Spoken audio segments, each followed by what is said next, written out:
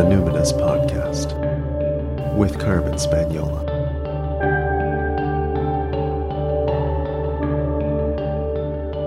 Hi there, and welcome to the Numinous Podcast, where we have interesting conversations with everyday folks about the mystery of life. I'm your host, Carmen Spaniola, joining you from the lands of the Lekwungen-speaking peoples.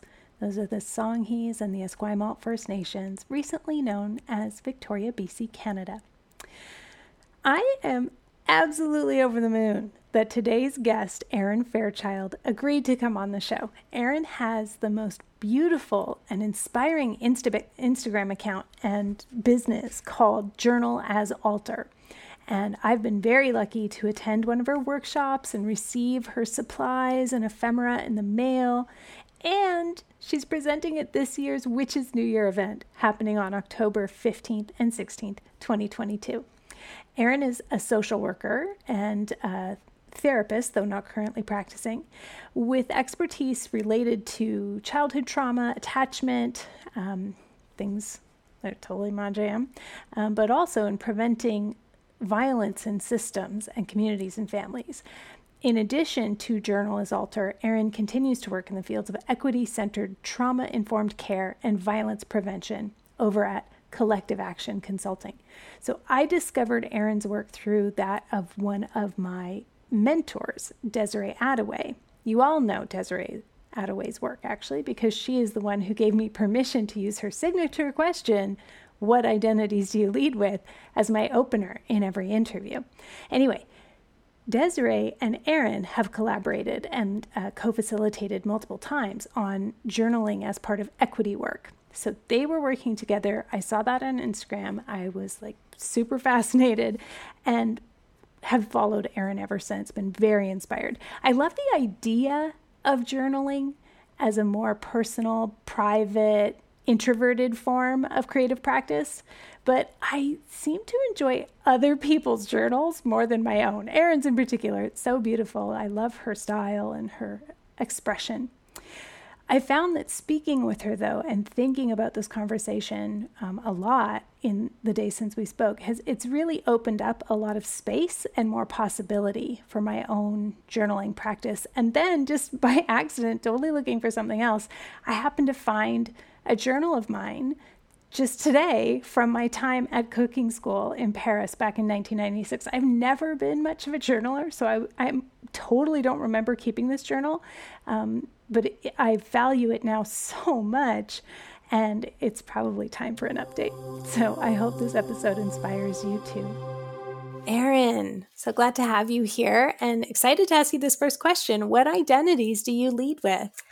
Thank you. I'm so glad to be here. And I love this as a starting question. It's really thoughtful. And actually, I feel like it's such a major question because I think a lot of my kind of way of being with myself and being in the world is trying to disentangle myself from the identities that are put on me and the way that my identities shape my worldview, even if my sort of choices might be, I want to yearn towards something different. The identities I was socialized into might be, often are, impacting deeper parts of myself than sometimes I want them to be. And then there's all the parts of my identity that are not visible to people when they look at me, and that are almost like more nuanced or complex than like a way to say an identity. And I love the question. So I think the identities that the world has me lead with that aren't necessarily like, I don't even know, I can't say I choose them or don't choose them, but the identities that the world sees is that I'm white, and you can't avoid that. That's very evident. And I'm fat. You can't avoid that when my body is perceived in public as fat. That's just the way it is. I have no problem with that. I'm definitely interested in fat liberation from a social justice perspective. The world is not quite there. So, that's complex. And then the other part of my, I guess, I could say so much, but to condense it a bit, I'm a queer person, and that part of my identity is often not visible to people unless they are also queer and kind of in on it with me. Or when I'm with my partner, who is more, quote unquote, queer looking than I am, according to how people perceive queerness. So my identities are kind of like those identities are probably the most present and easy to name, but then there's all the identities like that are probably more deeply about who I am than those. So, and those are probably less like, I think probably like my biggest, I'm like, how do I put this into words? But my probably biggest kind of anchor or guidepost, or like sort of what drives me in this life, is to live in a world where everyone's needs are met, because everyone is interested in everyone's needs being met. Right. It's like a thing we're collectively committed to. That I feel like is the biggest part of my identity. But how do you claim that as an identity? Right. Yeah. Identities and archetypes. That seems like a whole conversation we should have at some point collectively, right? Yeah, exactly. Yeah. What about the term witch? Because, we're coming up into what some might call season of the witch. I'm doing a lot of episodes around Witches New Year, which is sort of October 31st, November 1st. And I know that I've had some very interesting answers. People were like, I do not relate to that term at all, or this is something that is slightly adjacent to that, or it's from my cultural lineage. What's your relationship to the term witch? Do aspects of that archetype resonate with you at all? Yeah, also love this question, especially as we're entering into the season. I would say that I am witch adjacent, witch parallel, and the reason I think that is also complex, but primarily is that I wouldn't say I have studied enough or have a lineage or like a deeply rooted enough practice to claim that as an identity. And I fully recognize that there are a lot of aspects of my life, and my spiritual life in particular, my journaling practice, the way I show up in my work, that is quote unquote witchy. And I also believe that a big aspect of being a witch is, in the way that I understand it, is to be involved in the work of ritual, of spell casting, and that can mean so many things to so many people. And then just being a really keen and present observer of space and time where we are, and weaving that into something meaningful. So I do feel like I engage with witchery, if you will, in that way, but I don't feel like I am a witch, because I don't know enough not that it needs to be gate kept. And I don't feel like I feel confident enough to claim that as an identity, just because I don't think I have enough practice. That makes sense to me. And, witch is such an umbrella term. There's so many different lineages within that, and just practices, traditions that are not dogmatic, right? But when I think of you, I think of someone. So a really big aspect of the witch to me, that identity, that archetype, is about working towards justice and liberation. And in a way, we're reclaiming the term witch, because folks who were working towards collective access to the commons, for instance, or collective care, unionizing, political movements, all of that, were branded witches. And so when I think of you and your work, it is so magical, it is so ritual, and it's so grounded in justice that I'd be like, oh yeah, she's a witch. So it's interesting that you're like, I don't know enough about it, because I'm like, oh, well, it's like, we don't have to know how gravity works to have it work on us. It's like, I'm like, you're a witch, but I obviously will not put that on you. How about if I say I'm not a witch? Yeah, exactly. There we go. Yeah, I'm not a witch. I'm witch adjacent. I love that. Yeah. So let's talk about your journaling practice. So how did journaling enter your life? And like, do you still have some of your earliest journals? Are you one of those people who's like, I've been journaling since I could write at the age of 3? Like, I have been journaling since I could write in one way or another. I don't think when I first learned to write, so it's probably when I started writing things down a lot and keeping books of writing and I used to make my own notebooks a lot. As soon as I had access to a stapler, I was kind of obsessed with stapling paper into books. So probably when I was around 5, I didn't know that I was keeping journals at the time. Didn't have that language that I recall anyway. And so it entered my life just so I can't say like one specific time. It just kind of happened organically. I was always drawn to art supplies and stationery and paper, particularly paper, and always had a real fondness for, like, I always find an affinity with a certain type of writing instrument. Even when I was that little, it was like this crayon, this color sharpened this way, is pleasing to me. And I need that. And I think I grew up in a pretty, like a liberal and like, I don't know if the word's unusual, but just my parents are amazing. They are very, open-minded and pretty free thinking. And we're very different than the conservative rural community I grew up in. So we were always kind of a little bit against the grain. And they are very creative. My mom was a house painter when women weren't painting houses. My dad's a carpenter. We just grew up kind of working class and in that using our hands kind of way of being.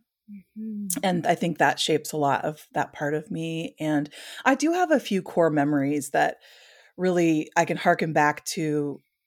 Like I can see an attachment forming to the act of having paper and scissors or glue or pens or crayons in my hand and having that feel important to me. And some of them really are connected to positive experiences with family members. Yeah. I wonder if other people are also, I suddenly, as you were describing, like I had these core memories, I had this image flash before my eyes, and it must have been like kindergarten or grade 1 when they used to have the glue. Remember the glue bottles that were like brown liquid glue and they had a rubber top that you had to cut the little slit in it? Yep. Yeah. Oh my gosh. And how wonderful that felt, how empowering it was. And I really appreciate the way you talk about paper almost as an animistic way. Like you have this strong affinity and relationship with paper, which it's like, yeah, of course I've had that. I remember going to a shop in my town called the Red Balloon in the 80s when you first saw those displays of the different 8.5 by 11s with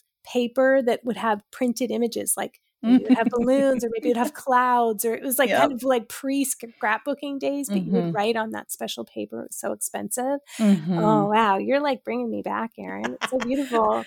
So beautiful. So as we grow up, a lot of people do lose touch with like what brought them joy as a younger person. So why was that not the case for you? Also a great question. To tie it back to the previous question, I do actually have not the first book I wrote in, but I do have a very early actual like formal diary. It had a little lock on it.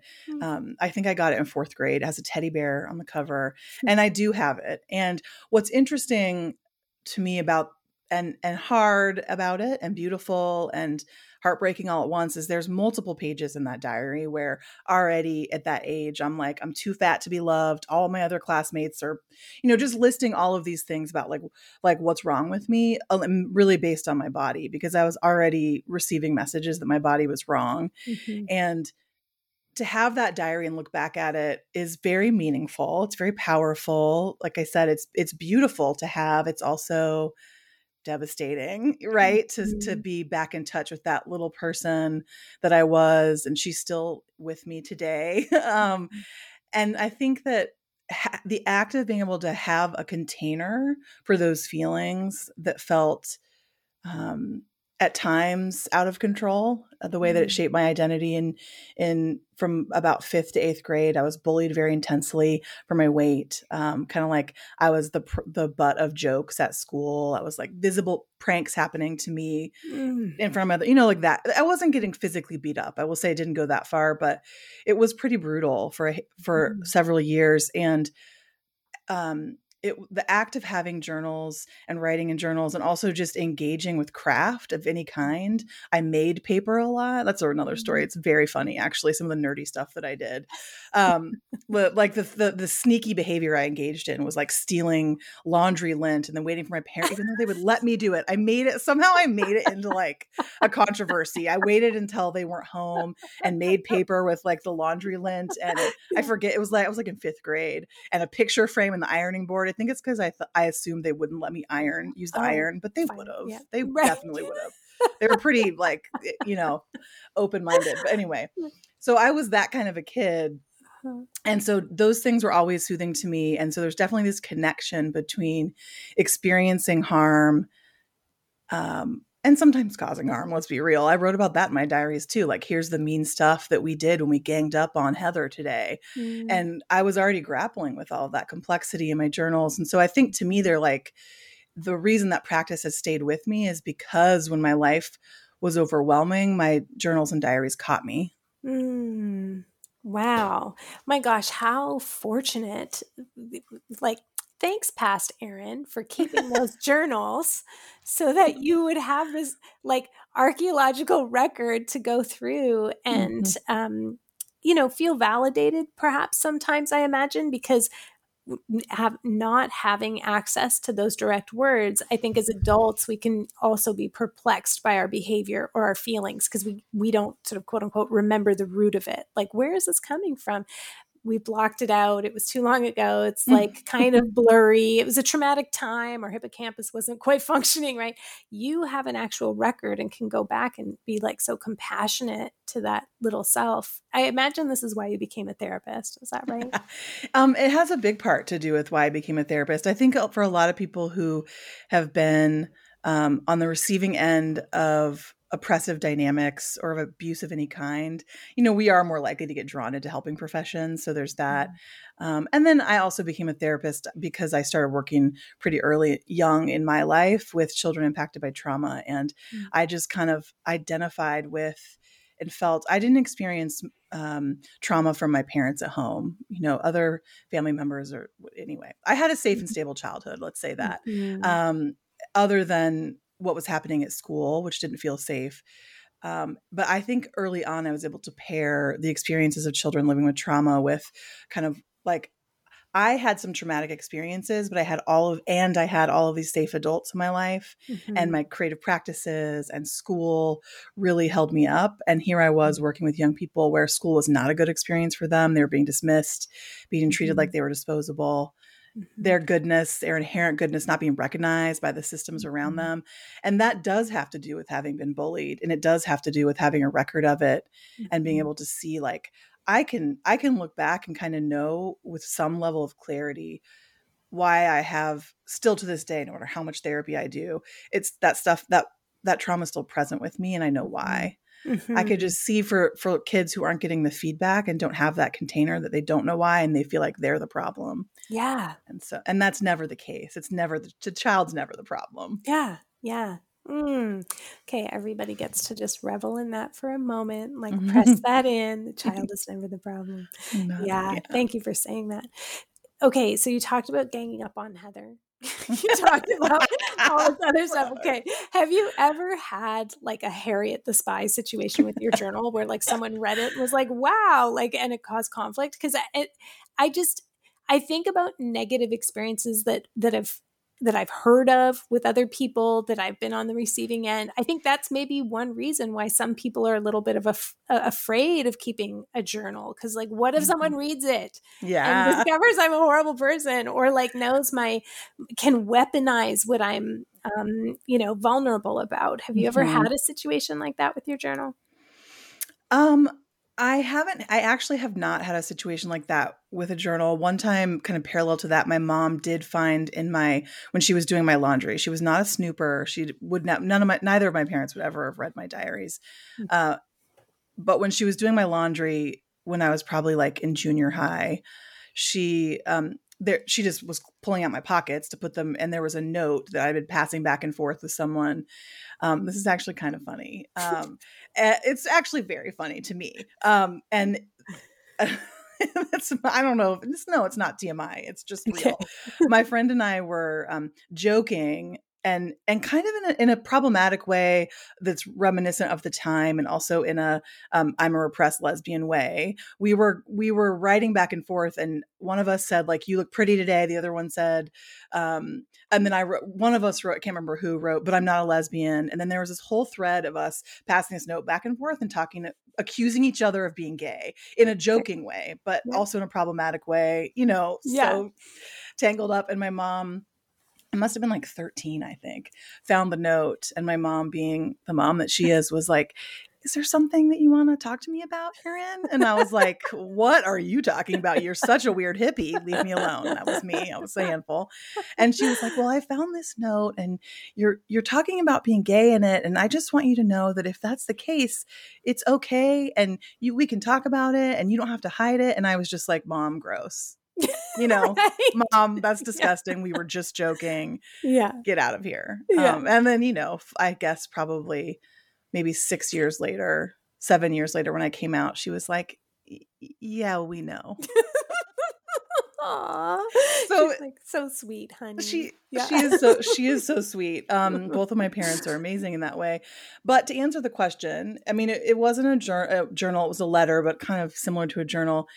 And though I haven't had a traumatic experience or a difficult experience with people interacting with my journals, that question that you asked, though, is present in every workshop that I teach. So when I teach journaling, creative journaling workshops on various themes, there's almost always at least a few people that express being afraid to start, or they start and then they stop, or it just becomes a creative barrier because they are afraid of their journals being read. And often it's because they'll just say in the chat, or sometimes people send me emails, actually, not even just straight from my website in the contact me, that are like, where they share, "I'm having a really hard time getting started because this person found my diary or my journal, and here's how they used it against me. And it took away this practice is really important to me. And I don't know how to get it back." And so a lot of my work is about helping people try to create ritual and safe space in the context of a journal so they can get back to that feeling of safety.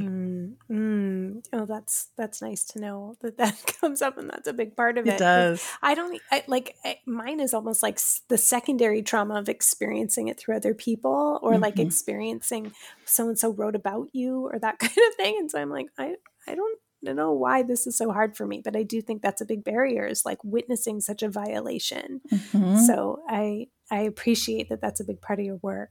Yeah. I think I'm in the process right now, because it's come up so much, of designing either, I don't know, some writing or workshop or some content that is specifically about when journaling doesn't feel good or easy. Because of a variety of things, but including because people might have used your journals, like, to use your words, in a way that weaponized them against you.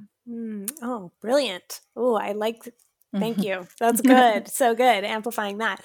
So what do you do when you personally, Erin, are like creatively blocked? Do you ever, first of all, it's kind of hard to imagine you being creatively blocked. I look and it's just like, wow, this person is like a fountain of creativity. So thank you. Do you ever get blocked? What do you do when you get blocked? And kind of parallel to that, like, what do you do if you just don't really like what you created? I feel maybe also like I'm just being super, like, full transparency. I'm like, help me, Erin. But like, do you ever have those experiences? Yeah, of course I do. I think that typically what happens for me is not necessarily that I have a creative block. I think for me, it's not a problem. The reality is there's more in my head than I could get out in one lifetime, it feels like, or in one 2-week period, or whatever it is, right?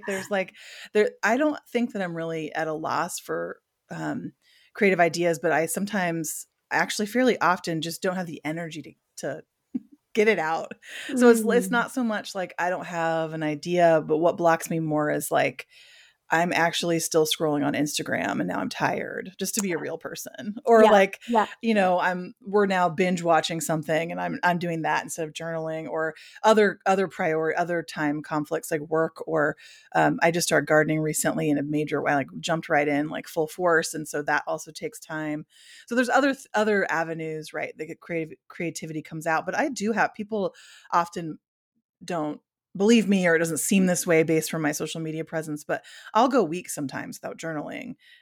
I have a daily practice, but I don't always do it. Gotcha. Oh, wait a second. Can you say more about that? You're like, I have a daily practice where I like think about journaling. I have a daily practice. I always think about journaling. Yes. So I think about it like every day because it's comforting to me. It's just like a well-worn pathway in my brain. So if I'm not journaling, I'm thinking about it. I have the intention of a daily practice and I know what it looks like and feels like. Okay. And sometimes I don't do it. Gotcha. I love that though. If that You makes don't just like sense. discard it, or you don't like let that slip as an identity or like as a practice just because you're not doing it right then. Oh, that's really relieving. Well, so many of the themes that I think that come up for people from my experience, in this space is a lot of, in addition to ways people have been hurt before from people interacting with their journals, it's just a lot of policing ourselves and setting internal goals that honestly are not grounded in anything other than our own. Like no one else in the world cares or knows unless I tell them that if I do my daily practice every day, it's not, really shouldn't be a way that I'm measuring my worth as a person. And yet people often say, want to talk about, sometimes I do one-on-one sessions to support people. Sometimes it's in the context of workshops. Sometimes people just DM me on social media, but, I'm so behind. I'm so behind in my journaling. I had a goal and now I'm 45 days behind. I haven't journaled in 3 months and it feels impossible because I need to go back and fill in all those pages. And my practice now at this point, having struggled with that, or, just not really it's like, that's kind of overstating it. But if having faced that, and my practice is like, just start today. Because your journal doesn't care. Your journal actually does not care if there are 3 months of blank pages. And I do talk to my journals and treat them in an animistic way. They are living things to me. My journals are allies. They're not, I just wrote a thing about how they're not judges and juries. They're in solidarity with me. So if I took 3 months of time, it's because I needed to take 3 months of time. And then I go back sometimes and I will just change if they're predated pages, I'll just go back and change the date, or I'll decide, oh, these are practice pages now. So just scribble. Oh, that's also very relieving. I'm like, deep breath. That just feels the permission is really helpful, I think, for those of us who do get caught up a little bit. So one of your, I don't know what you call it, slogans, phrases. It's a sticker that I got in my workshop kit is these pages are portals. What do you mean when you say these pages are portals? Where are you going? Where are we going? Well, when I started thinking about the concept of treating my journals like altars, really, it was reflecting back on this lifetime of engaging with paper, a paper practice, paper craft, journaling. Sometimes it was scrapbooking. I've always been slightly embarrassed, but just to be real, to be like, I'm a scrapbooker, because it feels sort of like, I don't know, there's so much associated with that also is, this is me calling myself out, because it really is binary thinking or supremacy thinking, to be like, there's certain types of craft or art that are worthy and relevant, and some that are just like silly. And there's also so much caricature. Caricature. And there's so much sexism in that too, honestly, like stereotypes of who might be doing that. But anyway, all of those practices have been helpful to me and fun and a good part of my life. And I forgot where I was going. Well, when you started treating your journals as altars. Right. So when I started treating, I got lost in the thread of paper craft. When I started treating my journals as altars, it was really a result of me looking back at the impact of the practice in my life over personal experiences, but also once I started, I became a social worker and a therapist, and I started getting more engaged in policy and, micro and macro social justice level violence prevention, and a variety of other contexts where I was consistently exposed to trauma and grief and loss and oppression and community, and with people I was supporting intimately. I realized that the way I was supporting myself in my journal felt like it needed a different word to make it have more weight, because and then I realized that my journals were altars. That's why they feel kind of like living things to me, is that my journals are altars to possibility and potential, to the world I dream about for all of us. And I need to hold the threads of those dreams to not get weighted down by the grief of the work that I do. And so when I say this page is a portal or these pages are portals, it's really an invitation for anyone accessing those words to dream and vision the world you want and make it come to life on a page. And it could be that you're just doing it with like the color that it would feel to you, or you have stickers that feel good, or you cut pieces out of magazines and you make a collage, or you press flowers and you write about what your dream and your vision is. And sometimes the dream and the vision is, I just want to like fold my laundry and put it away. And I'm going to just make a to-do list about it. Right. And a lot of times for me, the dream and vision is, that big part of my identity that I mentioned earlier that I'm still trying to kind of figure out, which is that I want everyone to have what they need because we're all interested in helping everyone have what they need, not because we're like following rules or we're in trouble for not doing it, or that we move towards it together. That's, just the idea of collective liberation and well-being. And I need to keep writing it down and reminding myself. And so doing it in an artistic or creative way just helps me stay inspired and connected to that concept. Well, I want to give a little bit more love to scrapbooking because I'm thinking about your younger self who is essentially writing a diary. Like, I think when a lot of people are like journaling, you sit down, you're writing words and it's like a narrative diary. It's like, just like we've done throughout history and I'm archiving my day. But there's something about scrapbooking, which is like, I'm going to embellish, I'm going to like create the feeling of my day or the feeling of this event or whatever it is. And then you're taking it somewhere else where it's like, and what are we trying to vision? And why is that important? Because I do wonder if those of us who think about journals as diaries, like when I think about like, what am I putting in here? It's like, what kind of prompts are you, like what happened for you, Erin, that shifted you? I'm just thinking about scrapbooking because it's like, how did you shift from this like linear, more cognitive diary of events to this is a portal to the world I'm trying to collectively co-create, and it's an emergent property with this being that is the journal. There is always this emergent quality to often the way that I keep journals. It's also both and, because I do still do, some people call it memory keeping now. That's like the cool modern memory keeping, Oh, okay. scrapbooking. And a lot of I actually do make lots of pages that are linear. Like, here's what I did today. I want to remember this. Here's something funny someone said. Sometimes I write what we ate for dinner because it was good. I do keep some track of some mundane details in my journals. And I still think that when I do that, they're altars, because I want to also try to find magic in the mundane to get through this life. I just feel like we're living in times where it's difficult to be human when we're living in such inhumane times. It's just, to be a human in inhumane times is very overwhelming. And so trying to bring magic into like what I had for dinner tonight, and I'm going to write it down and draw a little picture of it. To me, it feels good. I think there's lots of people that do that might not attach that significance to it. And that's fine too, if they enjoy doing it. There's no right or wrong. So I do focus on linear, mundane details, just like sort of daily stuff. And then when I feel most inspired and most like I want to tap into the collective and feel held by my journal and feel held by the wisdom that's come before me. And sometimes, what am I learning from my ancestors? How am I moving forward to correct some of those mistakes or to be in better relationship anyway with the people and the places around me than they might have been? Though that's when I'm tapping into that feeling, that's when my pages become like a portal. Like sometimes I'll just write on a page, if I write this page is a portal, and then I say, I did one recently that was like, I just wrote down, everyone is swimming in a river and we're laughing. And we sang songs. I was kind of capturing kind of like when I went camping with friends, but it was like, in this vision, it's like everyone is swimming and laughing. We have fresh fruit. We feel safe and comfortable and good in that moment. Everyone has what they need. The breeze is blowing. We're not thinking about all the things that are wrong.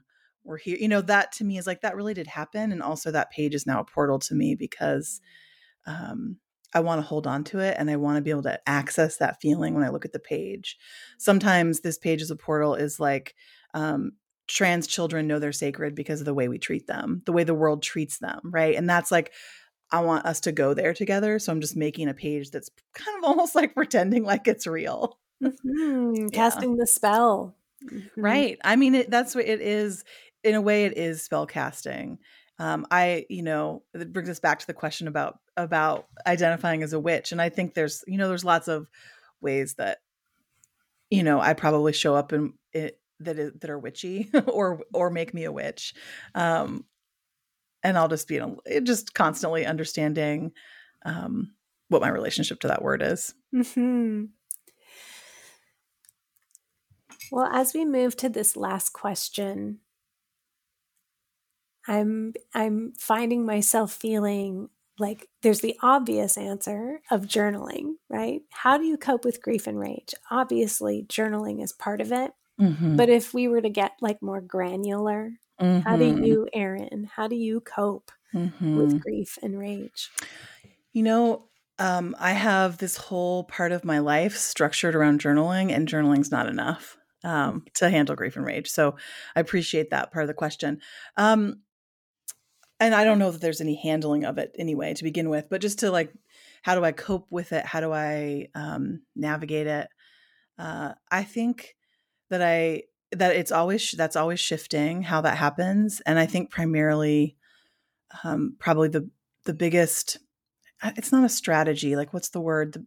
Just the most dominant way of being for me in relationship with grief and rage is to try to remind myself and remember that the depth of the grief I feel is also the depth of the joy and love that I feel. And I just spoke recently about this in a workshop about when I started in social work working in domestic violence shelters when I was in my early 20s. I think I was 21, and I was focused on children and children's programming in domestic violence shelters. And I was very, I knew that I was like, okay, something's happening for me. Like, my career's going in this way and there's no denying it. I feel this, I feel in my purpose. I feel called to this, and it's really, really hard. And I am like up close and personal with some of the most brutal ways that families and systems can betray each other and children. And how am I going to be in close proximity to all of this and form closeness and connection with kids and families in this situation without becoming consumed by grief and rage? And I started seeking basically, like, how do I do this? How do I hold this? And I luckily just like stumbled across this book called The Heart of the Buddha's Teaching. I think it's called Transforming Suffering and Loss into Joy and Liberation. I got that wrong, but it's something similar to that by Thich Nhat Hanh. And I read it at this just like foundational part of my life where it just like, I felt it land like so strongly with me. And that honestly has so much to do with, and my upbringing too. But those two things paired together just mean that I feel like I never want my eyes to be closed to injustice or to grief or to sorrow. Because it's what makes it just makes it easier for me to love you more deeply, and to love myself more deeply. And I also feel like to me, it feels very evident and grief filled to see the way that I'm talking about America or North America. I know you're in Canada. Is that right? Yeah. Canada in North America. Yeah. Really bad at geography. I didn't edit that part out. We're the north part. Yeah. Or don't. Who cares? Yeah. So anyway, from like a white Western, not indigenous to this place mentality, there's so many people. There's so much sorrow to be witnessed right now, and I think what's happening is there's this collective continuation and deepening of numbing, of like finding ways to push it out and to pretend like it's not happening. And unfortunately, I feel that because we don't have these containers, especially as white Western people, for the grief and the rage that we feel, the numbing out is becoming more violent. Like the numbing and the pushing away is like getting more desperate is what it feels like to me. And that's also a reminder of, I need to make space for all of it. And just try to keep a lot of my work in my journals actually is like, what was I amazed by today in spite of being terrorized by grief? What was something that like that held me up today? The smallest thing I can find sometimes is enough. Thank you for sharing that and naming that sometimes even the smallest thing is enough, because I think of that as a very like collapse friendly way to be. So, it's like you gotta developing the practice and the skill of scanning for what was amazing, what was delightful, and being able to rest in it and linger there. We got to start small, and we have to be. Well, I think it's Adrienne Marie Brown calls it satisfiable. Like that has to be enough sometimes. So is it enough to notice the small thing? Is it enough to have a practice that you didn't do today? But that being is there, not as judge and jury, but as in solidarity. Those are really beautiful teachings. I really can't wait for your session at Witches New Year now. I mean, obviously I was excited. I wouldn't invite you, but like, it's like, ooh, now I'm feeling really jazzed. So, oh, good. Me too. I'm really looking forward to it. Awesome. Thank you for being on the show today, Erin. Thank you so much for having me. I really, really appreciate it. I had a really good time. Okay, seriously, the value you get when you sign up for a Journal as Altar workshop, it blew me away. The care package that comes with like little stickers and ephemera, scrapbooking materials is so charming, so fabulous. And I just hugely respect people who deliver such high value in their offerings. And Erin just seems so generous, and it really shows in what you receive in the mail, the care that you can feel in every detail of her business. To find the links to Erin's workshops and her website and her Substack community and everything she offers, you can head to the show notes for this episode at numinouspodcast.com. And many thanks to Erin for coming on the show. So listener shout out. As always, the top downloads are going to be from the US and then Canada, the UK, and then sometimes it's Australia, sometimes it's a European country, but very rarely does it go US, Canada, Italy. What's happening? Italia! Come va? Mi manchi, è passato così tanto. Ti amo tanto, grazie mille. Ciao, ciao. Thank you, Italy. I miss you. Finally, friends, remember that The Spirited Kitchen is available for pre-order online or from your local independent bookseller. Just ask them to bring it in. And in fact, many of them have online shopping and will ship to you. So if you're a Canadian customer, you can order from monroesbooks.com and get 20% off if you pre-order. So, it's worth investigating if you can buy from your local seller. Anyway, wherever you buy it, bring your receipt back to my website to receive your instant bonus downloads. So just go to the cookbook tab at carmenspagnola.com, CarmenSpagnola. Until next time, take care.